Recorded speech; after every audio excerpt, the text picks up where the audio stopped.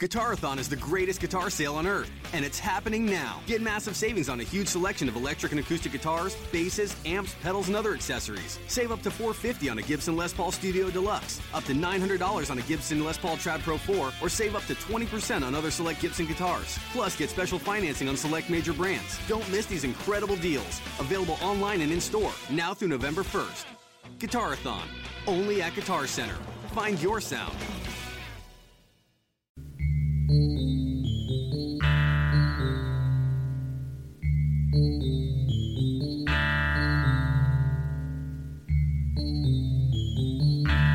You are Locked On Pistons, your daily Detroit Pistons podcast.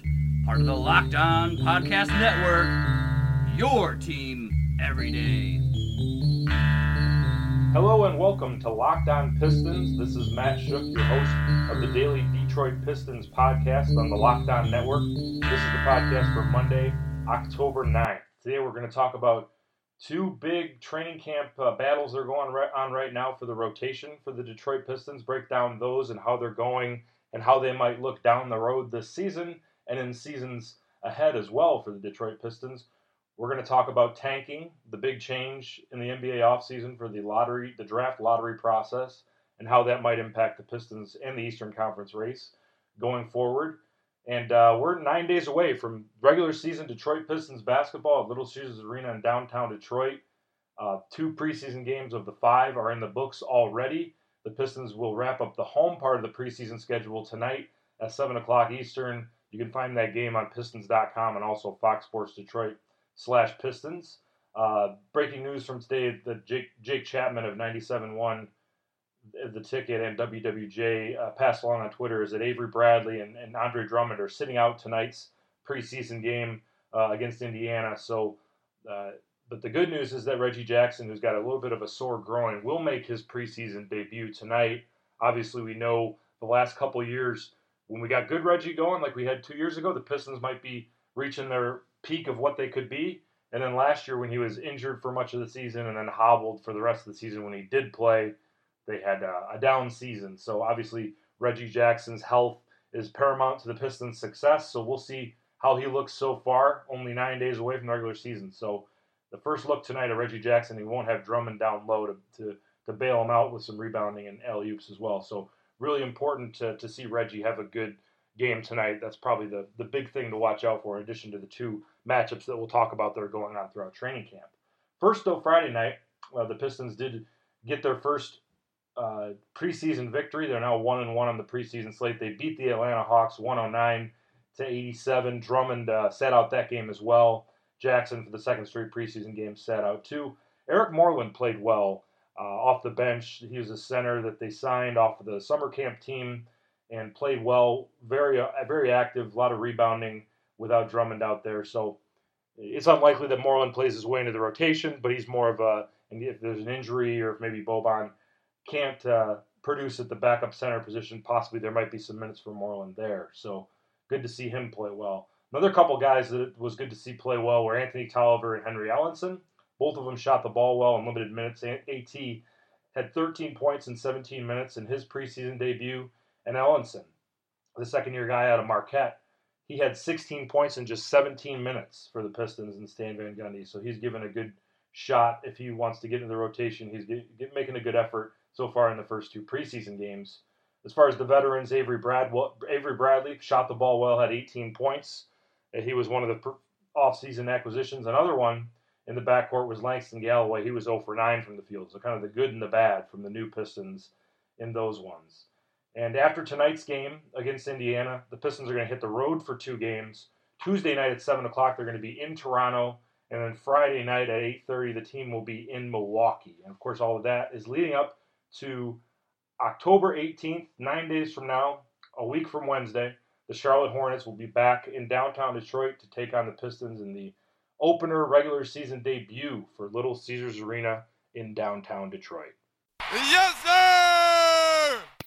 So we talked a little bit on the podcast last week about how the Pistons training camp and preseason is a little bit more interesting than most other teams because there's some competition for spots in the rotation. There's kind of an overload of players who you might think will be in the rotation as opposed to spots that Stan Van Gundy will want to maneuver in that rotation.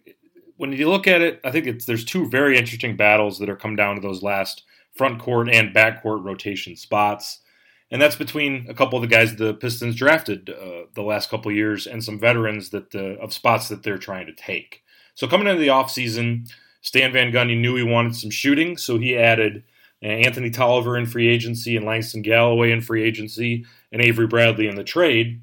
And then you draft Luke Kennard in the first round. So those kind of fit all of those three-point shooting percentages that you want, but you also want to maintain your defensive level that the Pistons have had as their trademark for all these years. So you bring in Galloway at a 3-year contract for $21 million. It's a lot of money. He joins the list of all Pistons pickups that they've made over the past few years that are overpaid a little more than you'd want to be. So basically you got Langston Galloway, who's played mostly as shooting guard, but a little bit of point guard, so he could see spots at both positions for the Pistons in a reserve role. And then you have Luke Kennard trying to carve out some of his backup shooting guard minutes too. And in the front court, you have the same situation with Henry Ellenson, who's a second-year guy, but essentially a rookie because he played very little minutes with the big club last year. And then you have him going for minutes with Tolliver at kind of the backup 4 spot there as well. Tolliver's kind of the front court version of Langston Galloway in some ways. Shoots the ball better than any of the reserve big men that the Pistons had last year. And plays well defensively. But Ellenson and Kennard in both those situations are young guys that have more offensive upside than the veterans, but lack defensive ability that the veterans have and have had throughout their careers. If you don't know much about Galloway, I want to run down a little bit about him as we'll be getting to know him throughout the season. He's only 25. He just finished his 3rd year in the NBA. He went to St. Joseph's and was undrafted just like Tolliver was. And he's a bit of a revelation for his rookie season through the Knicks. He started out with the Westchester Knicks, but then signed a 10-day deal with the big club in 2014-15 and played really well. Became a starter for them right away, scored 11.8 points per game in his rookie season and made the all-rookie team despite only playing about half the year. Played every game in his second year for the Knicks as a 24-year-old in his second season and ended up on the Pelicans going into last year. He was involved in the Boogie Cousins trade, which sent DeMarcus Cousins from Sacramento out of exile there over to New Orleans. So the problem with Galloway's career is that his minutes have dipped every season. He averaged 32 minutes a game as a rookie, down to 24 and down to 20 in his 3 years. So obviously the Pistons see a good fit there if they sign him for $7 million a year, and you'd think he's going to get all the chances that he could get to earn that rotation spot. Same is probably true for Tolliver.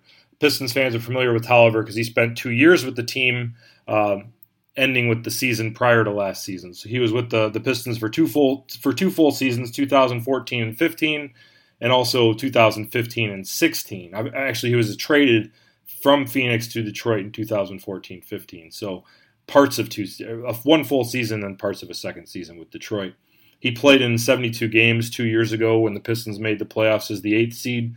Played in 18.6 minutes per game that year and scored 5.3 points per game. Shot it well for Sacramento last year at 39% from beyond the arc and has had seasons where he's been up above 40% as a shooter from three-point land as well. I know Anthony a little bit. I used to work in Springfield, Missouri, which is where he grew up, and went to Kickapoo High School, which is one of the powerhouses of the Midwest back when he was playing, was a ranked team nationally as a high school team when he was there, and then he ended up in the Missouri Valley Conference playing at Creighton University. And then he went overseas after not getting drafted and then kicked around on several teams over his career. He's now 32 years old. So you'd think that he's expecting to get minutes this year. He's played well in the preseason so far. So like I said, both of these matchups between Ellenson and Tolliver and then Kennard and Galloway, they're pretty similar in that they're young guys trying to take the spots of veterans that were brought in with specific skills in mind. So those are the ones to kind of keep an eye on tonight and throughout the rest of the preseason. Keith Langlois had a piece today on Pistons.com that I kind of agree with, is that the tie in these situations usually goes to the veterans. You can get the young guys in later in the season if they're showing promise in their limited minutes and then practice each and every day. And you can always do that. You can always put the young guys in later in the season. And then if you got young guys who are going to get their first taste of a full season of NBA action, you probably don't want them to go hard on 82 games and big minutes right away anyways. So when you got those young guys, maybe it's better to work them in a little bit at the beginning, but kind of maybe ramp up minutes as December and January kind of get rolling. So I would imagine that you're going to have Kennard and Ellenson both playing sparingly throughout the beginning of the season. But there's promise for both of them. Kennard and Ellenson both played really well at Summer League and have shown the ability to score at the NBA level at Summer League and a little bit here in the preseason as well. Stan Van Gundy even said after Friday's game that Ellenson has been the most consistent performer throughout training camp. So some things to look forward to for those guys. And but those are the two matchups that kind of you should keep an eye on most as the preseason and regular season gets started as well. All right, so today we're going to talk a little bit about tanking, which if you're an NBA fan, it's been a topic of conversation and around the news way too much over the last couple of years. And that continued with this offseason as the NBA Board of Governors approved some changes to the NBA draft lottery system. If you hadn't heard, starting with the 2019 draft lottery, it flattens out the percentages in terms of getting the first pick or getting one of the first three picks. So right now, the current system that will be used for one more year of for the 2018 draft lottery, the worst team in the NBA record-wise has a 25% chance of getting the first pick. The second worst team has a 19.9% chance. Third worst, 15.6%, and it goes down gradually as you get to the quote-unquote best team that didn't make the playoffs. With the new system starting in 2019, all three of those top three teams of the worst with the worst record will all have a 14% chance of getting that first pick, and then the de-escalating chances are a little bit more gradual. So there's not much of a difference between the fourth and the fifth in terms of getting that first pick than there are for the first three. This is a deterrent for tanking. Obviously, is there's not as much of a reward of that race for the bottom that have had throughout the years during the season, and it makes for some really ugly NBA basketball come springtime. As you got a handful of teams that all they're going for, or they're trying to lose in some ways organizationally. They're playing a lot of the young guys that maybe aren't ready. They're resting their stars a little bit more than maybe they would. So the short version of this is the last season that you may have a lot of teams that are going that tanking route. Teams like Brooklyn, although they don't have their first round pick, so they probably won't have an incentive to tank. But you got, the Knicks, you got Indiana, Chicago, Atlanta. These are all teams that might be really bad this season. Chicago and Atlanta in particular, the Knicks are always pretty bad. So those are teams that you're going to be kind of racing for the bottom still this season. The reason that I brought this up on the Locked On Pistons podcast is I was listening to Bill Simmons every year on the Ringer. Now he does him and Joe House, one of his friends and podcast cohorts, do the over/under NBA wins. Will such and such team be over or under their projected Vegas win total? And when they got to the Pistons, the 38.5 win total that they talked about, and this year they had another Ringer guy, Jason Concepcion, on with them. All three of them picked the Pistons to go under, and Bill Simmons had some biting remarks about the Pistons as well, about this era. Said that this might be the end of the Andre Drummond era, and that with Avery Bradley being a free agent next summer, maybe the Pistons trade him in February for an asset because they may not be able to sign him anyways, and even if they do, they may have to move some other contracts so that they can fit him under the salary cap. And then maybe if Drummond has a pretty good season, he might be a candidate to be traded as well, possibly at the trade deadline, maybe next offseason. And that the Pistons would go into full tank mode and try to get as high of a draft pick as they could next year and kind of start over all over again on the rebuild. As we know that this Drummond and Reggie Jackson and Stanley Johnson era that we have here with Tobias Harris in that lump as well, it's kind of the middle of a rebuild that Stan Van Gundy's been going through for 4 years now. So he's saying that, you scrap that whole thing and then you join the Chicagos and Atlantas of the world and kind of have that race to the bottom this season. I disagree with this. I think that the Pistons, they're still a young core. As we've talked about on this podcast, pretty much everyone that's not on a rookie contract on this team is paid about 10-20% more than you'd want to, than maybe they've earned over the years. But I still think the Pistons are a team that can get to the playoffs. And really, what you're playing for, if you're in the Eastern Conference, you're waiting for hopefully LeBron moves on to the Lakers this offseason, as it's heavily rumored that he will. And then you have, Boston kind of stepping in as that next good team. Then you got teams like Toronto trying to hold on to their core, Washington trying to advance to the next level as well. But look, like I'm saying, there's a dearth in the Eastern Conference of good teams, teams that should be pretty good in a couple years. So one way of going about that would be to scrap the whole thing down, try to hope that you get one of those top draft picks for next year. And with Bagley and with some of those other guys out there, it's going to be another good draft for those top 3 players. So you have all those guys. And so you maybe take a swing at getting one of those guys.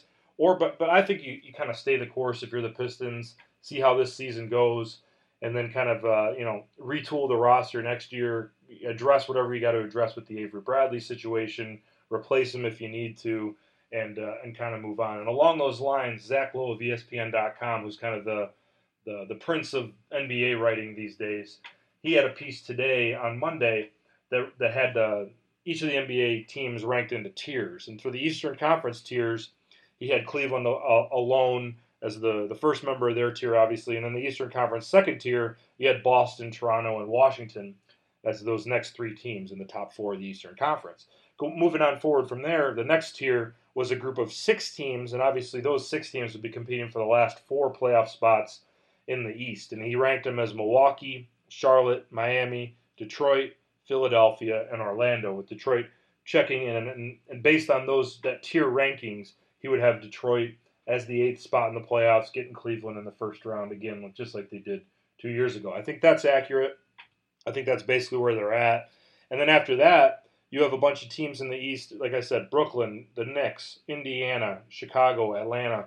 Those are teams that just probably aren't going to be in playoff contention this year, although you never know. One of those teams could step up and possibly contend for one of the last spots in the playoffs. But like Zach's rankings had Philly and Orlando just out of the playoffs and just below the Pistons. But those are the 10 teams that are basically trying to win right now in the Eastern Conference. I guess you could throw Brooklyn without their first-round pick next year. They're also a team trying to win this season as well, but just aren't there quite yet. And their huge rebuild that they had to go through after the disastrous Kevin Garnett and Paul Pierce trade that they made with Boston. So that's kind of a look at tanking and what you're going to hear about all season with those teams, trying to get those top draft picks, trying to get some of those guys that, are believed to be franchise-type players, as this will be the last year. There's also a website out there called Tankathon that is going to be something to keep an eye on all season. On there, they've got the Pistons listed as, I think, the first team out of the playoffs in the Eastern Conference and at the 11th spot there in the lottery rankings. So, again, hopefully we don't need to spend a lot of time talking about tanking this year, but that's the lowdown of what's going on with the NBA and tanking. And hopefully the Pistons are not in position to have to make a decision come January, February, if they're going to join the ranks of the teams they're going to be tanking or not. But we'll see, and it's definitely a possibility and something for Stan Van Gundy to think about. So that'll do it for this edition of Locked On Pistons. I'm your host, Matt Shook, and I appreciate you listening, and we'll talk to you again later on in the week.